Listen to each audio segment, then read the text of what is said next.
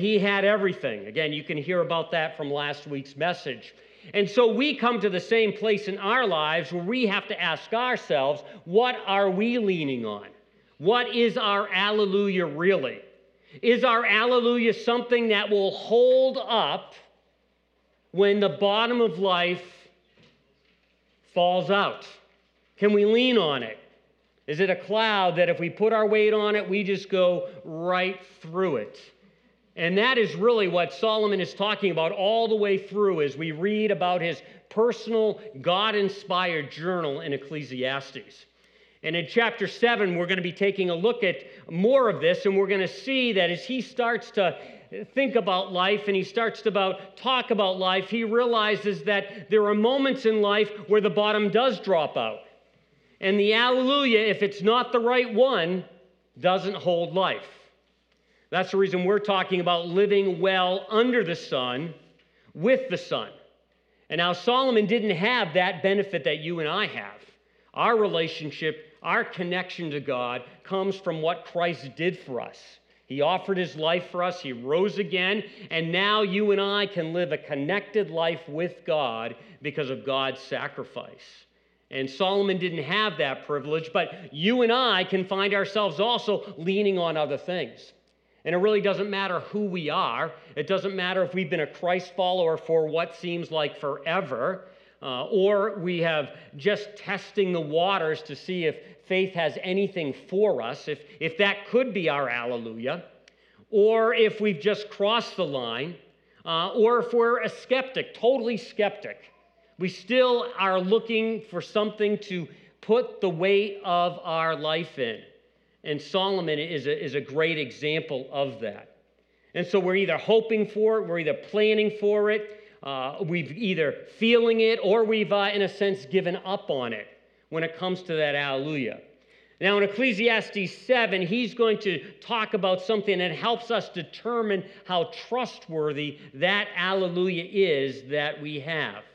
And so the on-ramp we're going to start with to help us determine the soundness of our alleluia comes in this first question was, who was your favorite teacher growing up? Can you think of that favorite teacher? Does it come like this or no teachers? What does anyone, there is Kim Ray here, so that's Kim Ray, Eric Hort, you can start doing that kind of thing, but yeah. So anyway, but can you think of that favorite teacher? Now hold that thought and think about that favorite teacher, what made them your favorite teacher, and let's have Leave It to Beaver. How many who know who Leave It to Beaver is? Again, a lot of you don't. You're missing out. This kid could step into it in big ways and gets to the other side in less than 22 minutes. But anyway, Leave It to Beaver. Here we go. Leave It to Beaver. Boy, wait till Beaver sees this.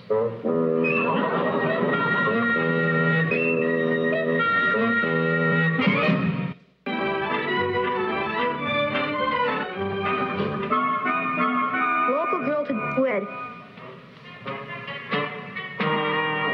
I didn't want to show it to you while your brother was in here, Beaver. Boy, Whitey, I never thought Miss Landers would go and do anything like this.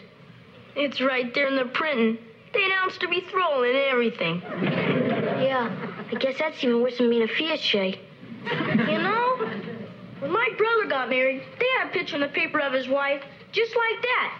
Only she was wearing a whole lace dress that cost $200. $200?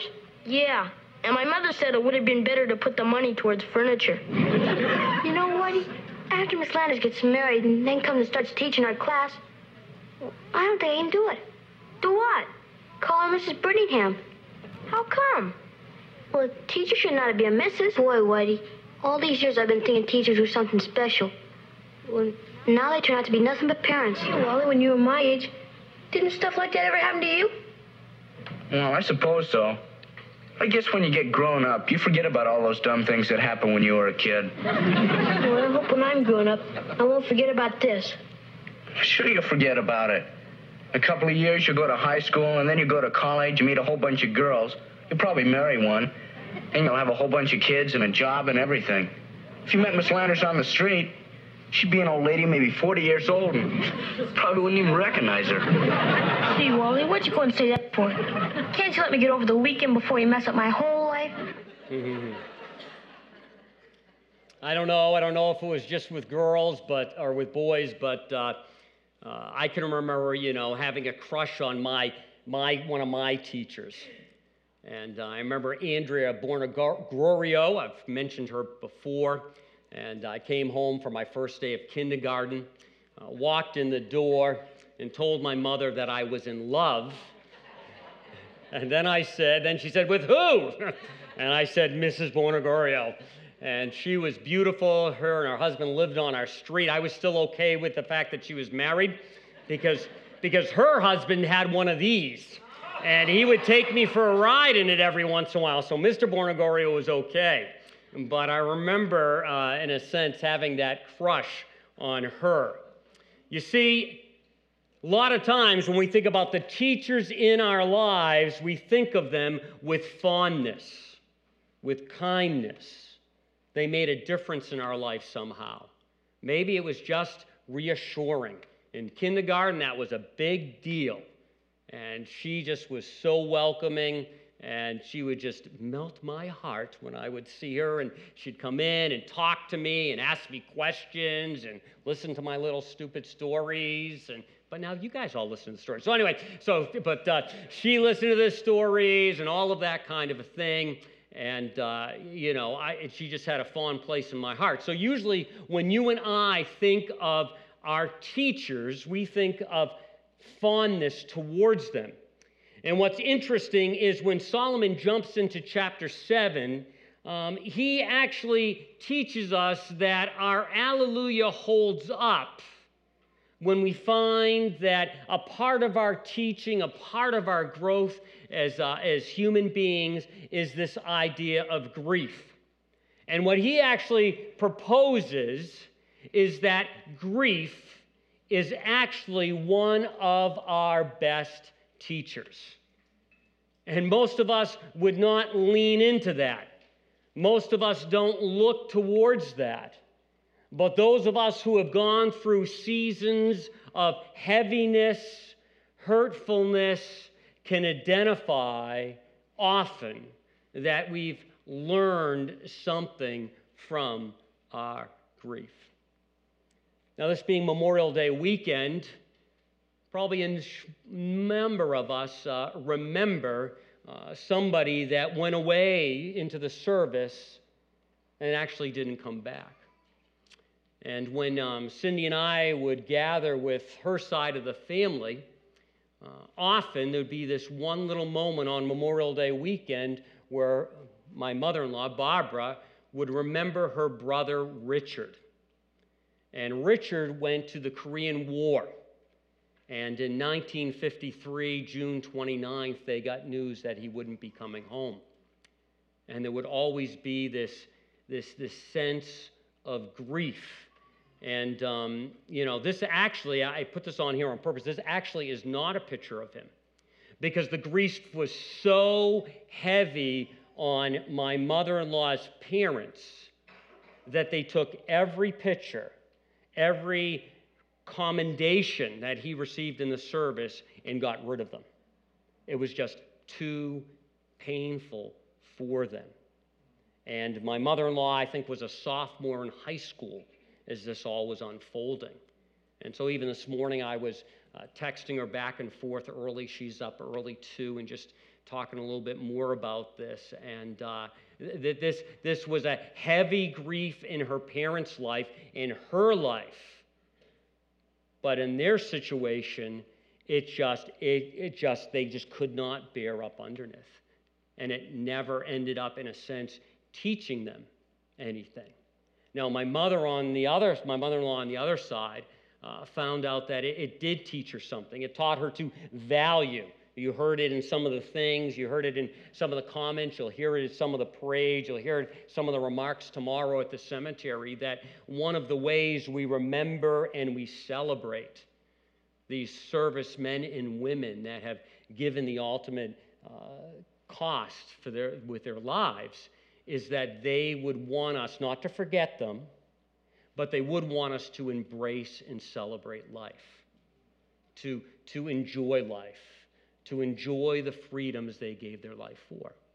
And so that, in a sense, is a lesson of grief, that we can take our griefs and find that over time, not instantaneously, someone's suffering, the worst thing you can ever go up to them and go, hey, this grief's going to teach you something. Sometimes well-meaning people do that. Maybe you've experienced that. I can remember when Cindy and I, we were expecting our first child, and the pregnancy, she had a miscarriage, and people coming up and kind of giving us that. They were trying to be helpful, but they really weren't helpful, but we understood that. So taking this grief. So when we think about grief and we think about it teaching us something, not being our fondest teacher, actually not being a teacher we really like, but still being a teacher, we really got to start from this position of looking at things from an opposite perspective. And really, that really is counterculture. It's counter from the way that we just think. I mean, thinking about would have been Cindy's uncle at 21 not coming back, and to try to pull any meaning out of that is just really countercultural.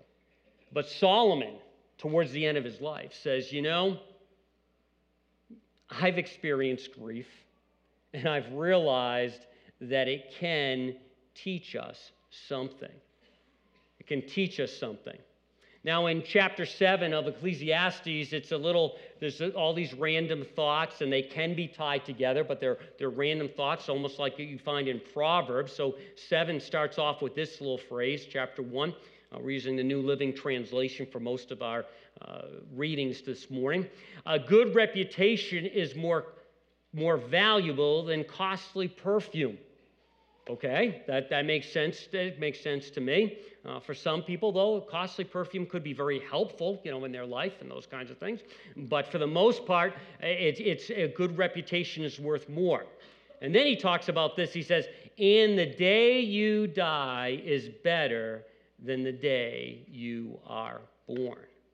And you go, what in the world is he starting to talk about? You see, he's starting to give contrasts. And the contrast he's giving here is the day you die is better than the day you were born. And that just does not make sense to us. But if you've been at some of the celebrations of life we've heard, and as we've heard the meanings of these lives, as we've heard the depth of what was going on, how they made a difference, the people they touched, all of a sudden you realize that the day you born, there's really not much perspective. Towards the end of your life, there's lots of perspective. And there's a lesson of that. I spend a lot of time with families going through this kind of process, probably more than the average person. And I always never want to lose sight of the idea of reflecting. And it weighs on me. Weighs on me in a right way, I think, I hope. Am I using my days well? Am I leveraging my life well? What am I doing with it? And that doesn't mean we don't enjoy life. We've talked about that all through this series. But this idea of embracing the moment is a part of that. Am I slowing down to think about these things? And then here comes the next thought, which is very odd for us, is starting with your funeral and working backwards. Unconventional thinking. Starting at your funeral and working backwards. What? Not because you want to be boastful and not because you're arrogant or egotistical, but what do you want people to not necessarily say, but think and understand about your life when it's over? And if you can start there and start working backwards, you know where you're going. First part of this series was all this idea of living well in light of the end. If we start out that way, all of a sudden it might change our actions. Because if we know what our destination is we know where we're going, then we will live differently in theory. And again, that is one of the benefits of going to a celebration of life, because you can actually ask yourself, how am I doing? What can I learn? How can I, especially when you celebrate a life that you're really celebrating, how can I reflect some of the lessons of this person that's gone on before me? Or do I just let it go?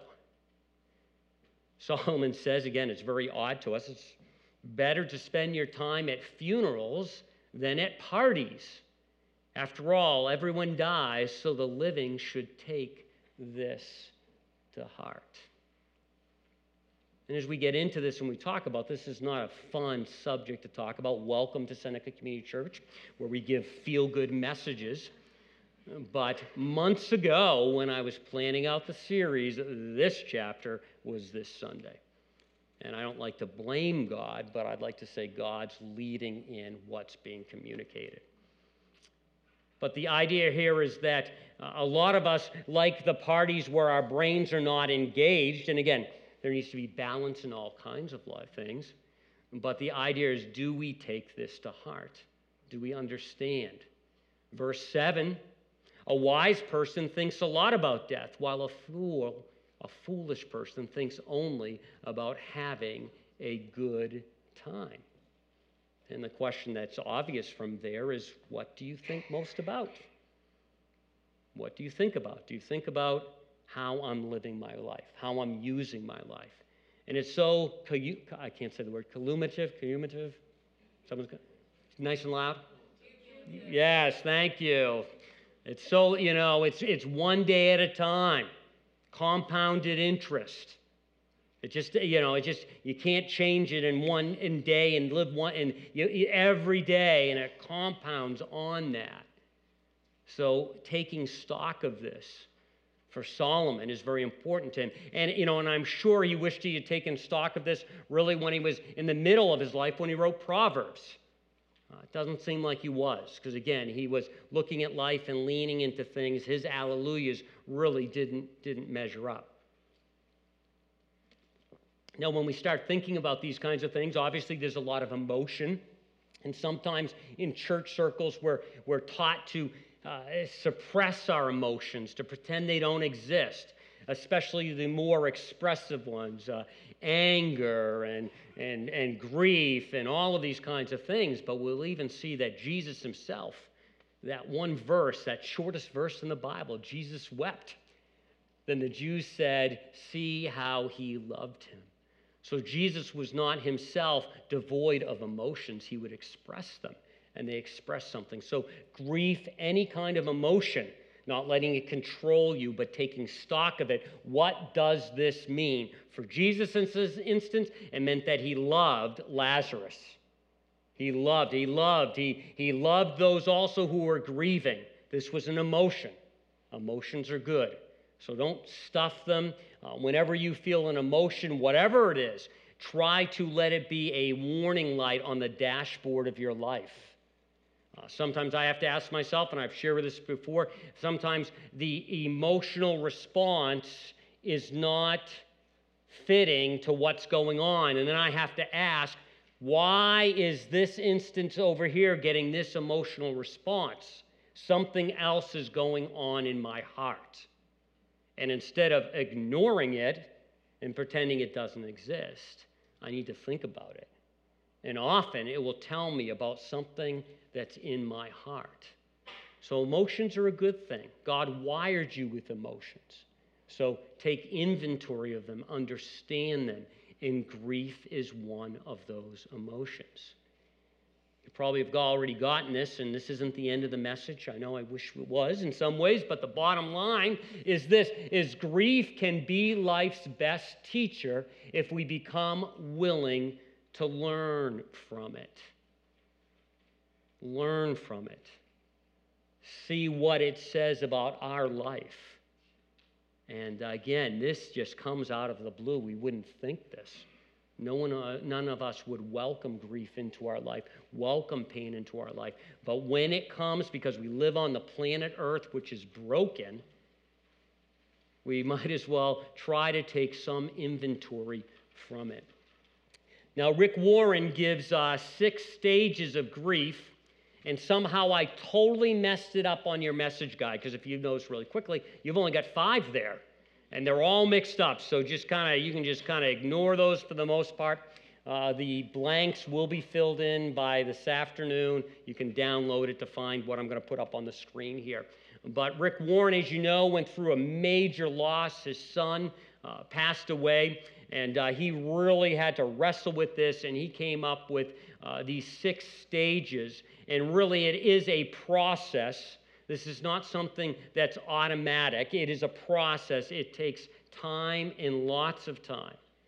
And for most of our heavy, heavy griefs, it's not about getting over it, it's getting through it. It's being changed by it. I love Rick and Kay Warren's transparency. Their son was 27 years old, and they said that the old Rick and Kay Warren will never exist again. They've been changed. They've been changed. So the worst thing you could say to them is just, get old. No, they are now different. So he lists these stages. First of all, he says there's the shock when your world falls apart. It's just, and this shock isn't a shock that's for like 10 minutes, one day. Some of us live in that shock for months, for years. Talking to my mother-in-law, if I had been in, not just texting, if we had been face-to-face, she would have been right back in, the world has fallen apart, and that is like 66 years ago. So there is a shock that accompanies grief in the process. Obviously, there's this sorrow. Your heart is breaking, and you don't know if you can even take a breath. That's a part of this process. When there isn't a sorrow, when there isn't an ache, when there isn't these moments where you can hardly take a breath, you can't bypass this stuff. Every once in a while, you'll meet somebody, and sometimes they're us, and there's some grief. It could be a different level of intensity, a different hurt, but it's there, and we've tried to bypass it, and all of a sudden, it kind of erupts in these weird ways. Sometimes it doesn't erupt externally. Sometimes we're just all of a sudden back down to just depressed, low, because it's still, we haven't walked through the process. Struggle. When you just don't understand. You can verbalize it. There's no answer to this grief. Grief could be, why did they treat me that way? Why did my spouse act that way to me? Why did they leave? Why did my kid act that way? I mean, I was doing everything. I wasn't perfect. I was doing everything right. I was on the right path. I don't understand. And the honest truth is, there are some things we will never understand. We'll never be able to get our mind around. Certainly not ever get our heart around it. And then for the Christ follower, there gets to be this place where we have to surrender. And it's how we start to experience peace. Obviously, we could spend a Sunday on every single one of these. Some of us are familiar with Paul talking about the peace that transcends all understanding. I don't understand it. That's the reason it transcends all understanding. And some of us have been in those situations where the grief is heavy, unbearable. We come to terms with the fact we don't understand it. Even when we do understand it, sometimes the explanation just doesn't take the pain away. I could go right back to look at, let's go back to when Cindy and I, we've been married, we've married like 6, 7 years. and had waited on purpose, but now we were ready to have a baby and it didn't happen. And the doctor could come in and tell us all the technical reasons why, give us a thorough, scientific, exact explanation. And surprise, surprise, the pain didn't go away. If you're waiting for an explanation, it might help get your mind around it, but it doesn't settle your heart. There's a moment where you have to surrender and say, God, I don't get it. I need that peace that transcends all understanding.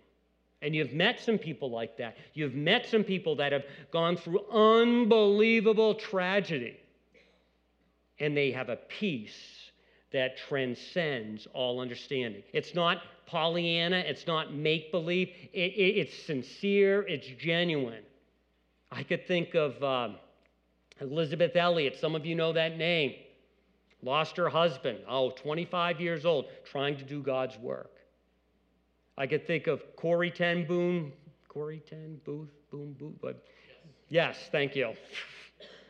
In a concentration camp, loses her family, all the horrible things that go on. Yet somehow she had a peace that transcended all understanding.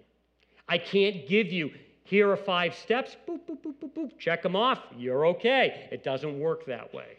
It's a process. There's a wrestling. And then there's this real spiritual word, sanctification, that Rick Warren uses. And really this is the idea of how God turns bad to good. He works something inside us and we change.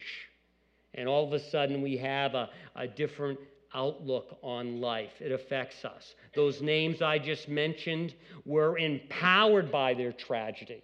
Their tragedy opened up the doorway for them to touch hundreds of thousands, maybe millions of lives. Unbelievable how God turned bad to good. And the last one, service. How to use your pain for good. And again, those examples, they used their pain for good. And if you read the stories of a lot of these individuals, it was not an automatic thing. You read the story of Johnny Erickson Tada, 17 years old, enjoying summer, dives at a lake and breaks her neck and is paralyzed from the neck down. She wanted to die. She wanted to be done. Somehow, she went through this process that took years, and then occasionally it comes back, and she uses her pain for good. This summer, there will be hundreds of sunshine camps meeting around our country where kids with disabilities are offered a Christ-centered camping experience no matter what their disability is, and it's free. And that happened because of Johnny Erickson Tada using her pain for good. And if I was to slow down and talk with some of you, you could probably tell me stories where you have used your pain for good. You see, this stage of grief is a process. This grief can be a good teacher. We don't run to it, but we do, in a sense, look towards grief and see that it can be a good teacher. We look back, but don't be held captive by that past. We use that past experience, that past grief, to propel us forward. We don't hold on to the past. We don't hold on to it. We don't let it captivate us. We don't let that moment where things were good captivate us. You know, all of us probably have lines in our life where we can say, life was sweet now, life stinks now. Life was sweet. We don't let the olden days hold us captive so we can't live in the future, can't live in the present. And when I say these words, I acknowledge the process. All of us are in different places, and that's okay. You don't expect someone beginning the process to be at this place. But we need to understand. The olden days weren't always so good. So at this moment, I thought we needed to take a little bit of a breath. So I want to just talk about something of the olden days. So just remember, some of the olden days had things like this. That was the TV of the day. That's a VCR cartridge below it. They also had something called this. This was a floppy disk. It was just a terrible computer thing. It really was floppy, and then they got smaller and hard and all of that. There was a day where instead of using video projectors, we had one of these kinds of things. And there was some kind of magnet that would always cause your overhead thing to slide off right at the most important time. There was also something that was called a cassette, that once cassettes weren't needed, we had this little plug thing, and we'd plug that into our MP3 player. There was also something called a flip phone. Some of you are still using them. Actually, my parents are still using one. And that was the good old days, not so good. And then for kids, there were toys like this. Any of you have one of those? How many of you had one of those? You remember that? We had 3 of them for family trips, and we would just, and then I wanted to find out what that water was like inside there, so that was the end of that toy. So, what was in there? Probably some kind of tox, I don't know, but anyway. And then, this is going to be very hurtful, but I am so happy that I live in these days, not the olden days, because that's when everybody had to ride horses. So anyway, I don't like that. So I'm happy God invented cars. And so when we're looking towards grief, we look back, but we're not held captive by the past. We don't long for the good old days. That is not wise. We also make sure that we look around and don't expect fairness. There's no fairness on the planet. Yes, as Christ follows, we should try to be just, fair with people, but for us to expect fairness is to be unrealistic. And so when things are good, when things are sweet, we need to enjoy them, but not expect it to remain like that all the time. That's the reason Solomon says, enjoy prosperity, enjoy the good times while you can. But when hard times strike, realize that they both come from God. Remember, nothing is certain in this life. I've said this to you before, but there are times where the family's gathered around the table and there's no real good purpose. We just happen to be all there. And every once in a while it dawns on me, this is a special moment. This is a special moment. Started thinking about this when the girls were in high school, and life would be crazy, and finally dinner would be on the table, and all kinds of craziness, homework, where you got to go, and all this kind of stuff. And I would just kind of be in this zone and go, this is good. There are places on the planet where this isn't happening, or where this can't happen, or where everybody left in the morning and didn't realize that this would ever happen again. So look around, enjoy the good times. He goes on to say in verse 15, I've seen everything in this meaningless life, including the death of good young people and the long life of wicked people. Doesn't make sense. It's not fair. We live in a broken world filled with brokenness. That's why Christ came back, to help start restoring this world, one heart at a time. And someday we actually believe, those of us as Christ followers actually believe, he will return and set everything right. And it won't just be heaven, it will be new heavens and a new earth, because things are so messed up. And you say, why doesn't he do that today? Why doesn't he do that? Because if he did that today, there are people that would miss out on that blessing. That's why we're here as a church, to make a difference in people's lives, to point them to Christ. And the longer we're on the planet, the longer Christ holds back, the more opportunity for us to connect and point to him and let people know that there's this possibility, that there's this personal God that wants a relationship with them. He's not going to force himself on them, but he wants a relationship. So it gives them more time and opportunity. And if there's anyone you know that has not said yes to Christ, you should be actually happy that Christ has not returned, because that keeps the window open. And I'll just say this next stop. And when you're a Christ follower and you just want Christ to come back, you're thinking only of yourself. You're not thinking of others who have not yet had the opportunity to say yes. So we look forward, but we don't become so preoccupied for an explanation. We've kind of touched on that when it comes to Rick Warren's stages of grief. We read in verse 25, I searched everywhere, determined to find wisdom and to understand the reason for things. I was determined to prove to myself that wickedness is stupid and that foolishness is madness. And jumping on, he says, though I searched repeatedly, I have not found what I was looking for, not found an answer, an emotionally satisfying, any answer. Only, this is very controversial, but he says it, only 1 out of 1,000 men is virtuous, but not one woman.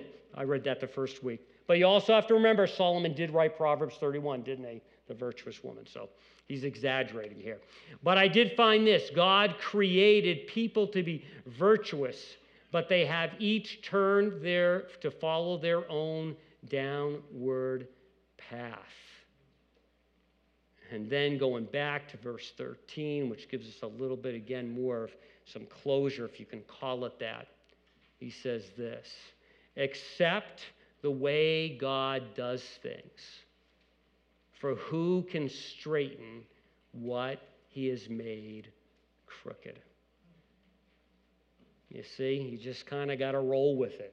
We live on this broken planet where he's giving room for people to turn to him. And in the meanwhile, we have to live in the wake of other people's actions, and other people have to live in the wake of our actions. It works both ways. Very familiar passage when it talks about trouble and trials is found in James. James writes this, and we can apply this to grief. Consider it pure joy, my brothers and sisters, whenever you face trials of many kinds, because you know that the testing of your faith produces perseverance. Let perseverance finish its work so that you may be mature and complete, that you can be a mature Christ follower. We enjoy the fact that our kids are growing up. They're getting on their own. It's nice to watch them be mature and complete. They're still on our insurance policy, one step away from being mature and complete. But after that, they are complete. But it's a delight. God loves watching the same thing happen. And you and I know, without resistance, without pressure, maturity and completeness doesn't seem to happen. Not lacking anything. If anyone lacks wisdom, what I love this is when you don't understand, talk to the Father, talk to God. Doesn't mean he's going to give you the answer, but he will give you that peace that transcends understanding. It's not instant, sometimes it is. It's not a special formula, but you will find as you look towards him, he will give you wisdom, and that wisdom may be, I just don't get this.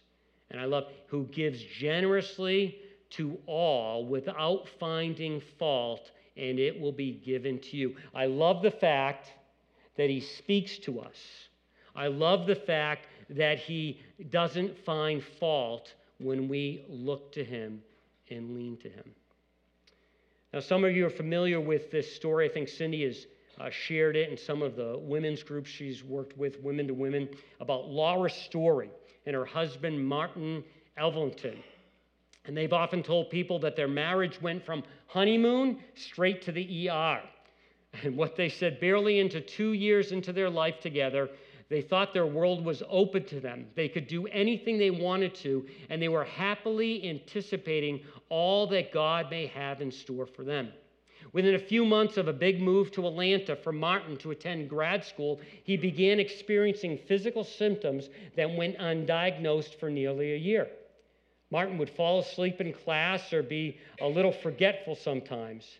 At first, he dismissed it all as studying too hard. But when the symptoms persisted, Laura and Martin went in for tests and were told that Martin had a brain tumor.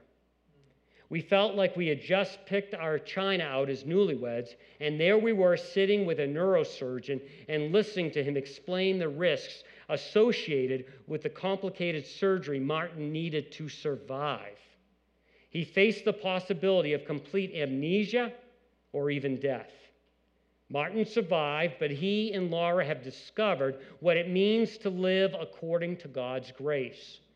After several years of some of his disabilities not improving, they have come to determine with the reality that their challenges weren't a detour, but the road itself. You see, grief can be the road itself. And some of you know that. Some of you are experiencing that.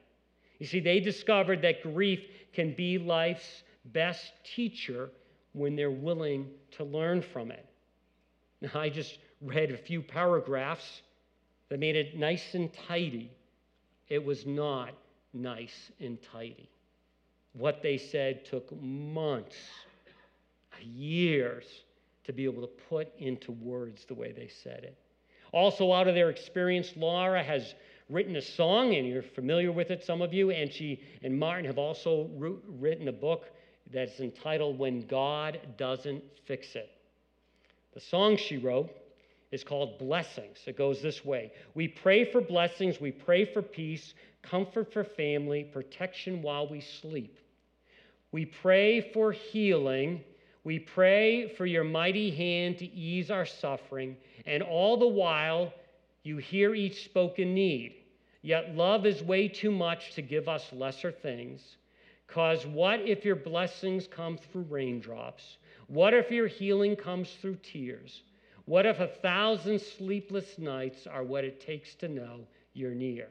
What if trials, or we would say griefs of life, are your mercies in disguise? The psalmist David writes these words. This was King Solomon's dad, and he writes these words this way. He says, I remain confident of this. I will see the goodness of the Lord in the land of the living. Wait for the Lord. Be strong and take heart and wait for the Lord. And if you know the story of David, you know those words are filled with meaning and substance and genuineness. Those are not just nice words. So grief can be life's best teacher if we become, and I use that word become purposefully. It's not automatic, but if we become willing to learn from it. Pray with me.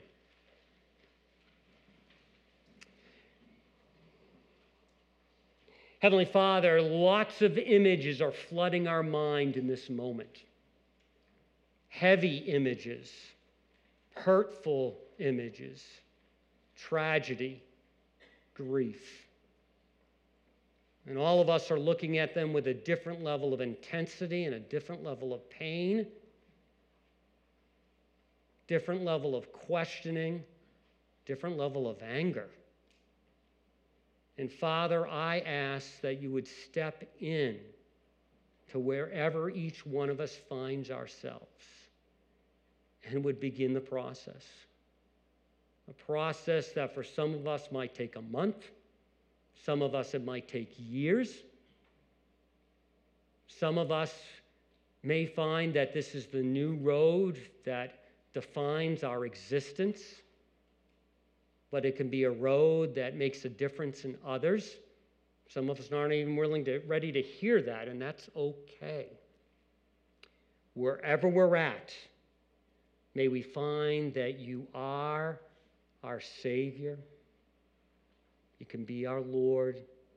You can be the shepherds of our soul, of our hearts, of our grief. And that in some way, over time, grief might not be our fondest teacher like we think about those elementary school teachers, but that grief can become one of our best teachers. We ask all of this in Jesus' name. Amen.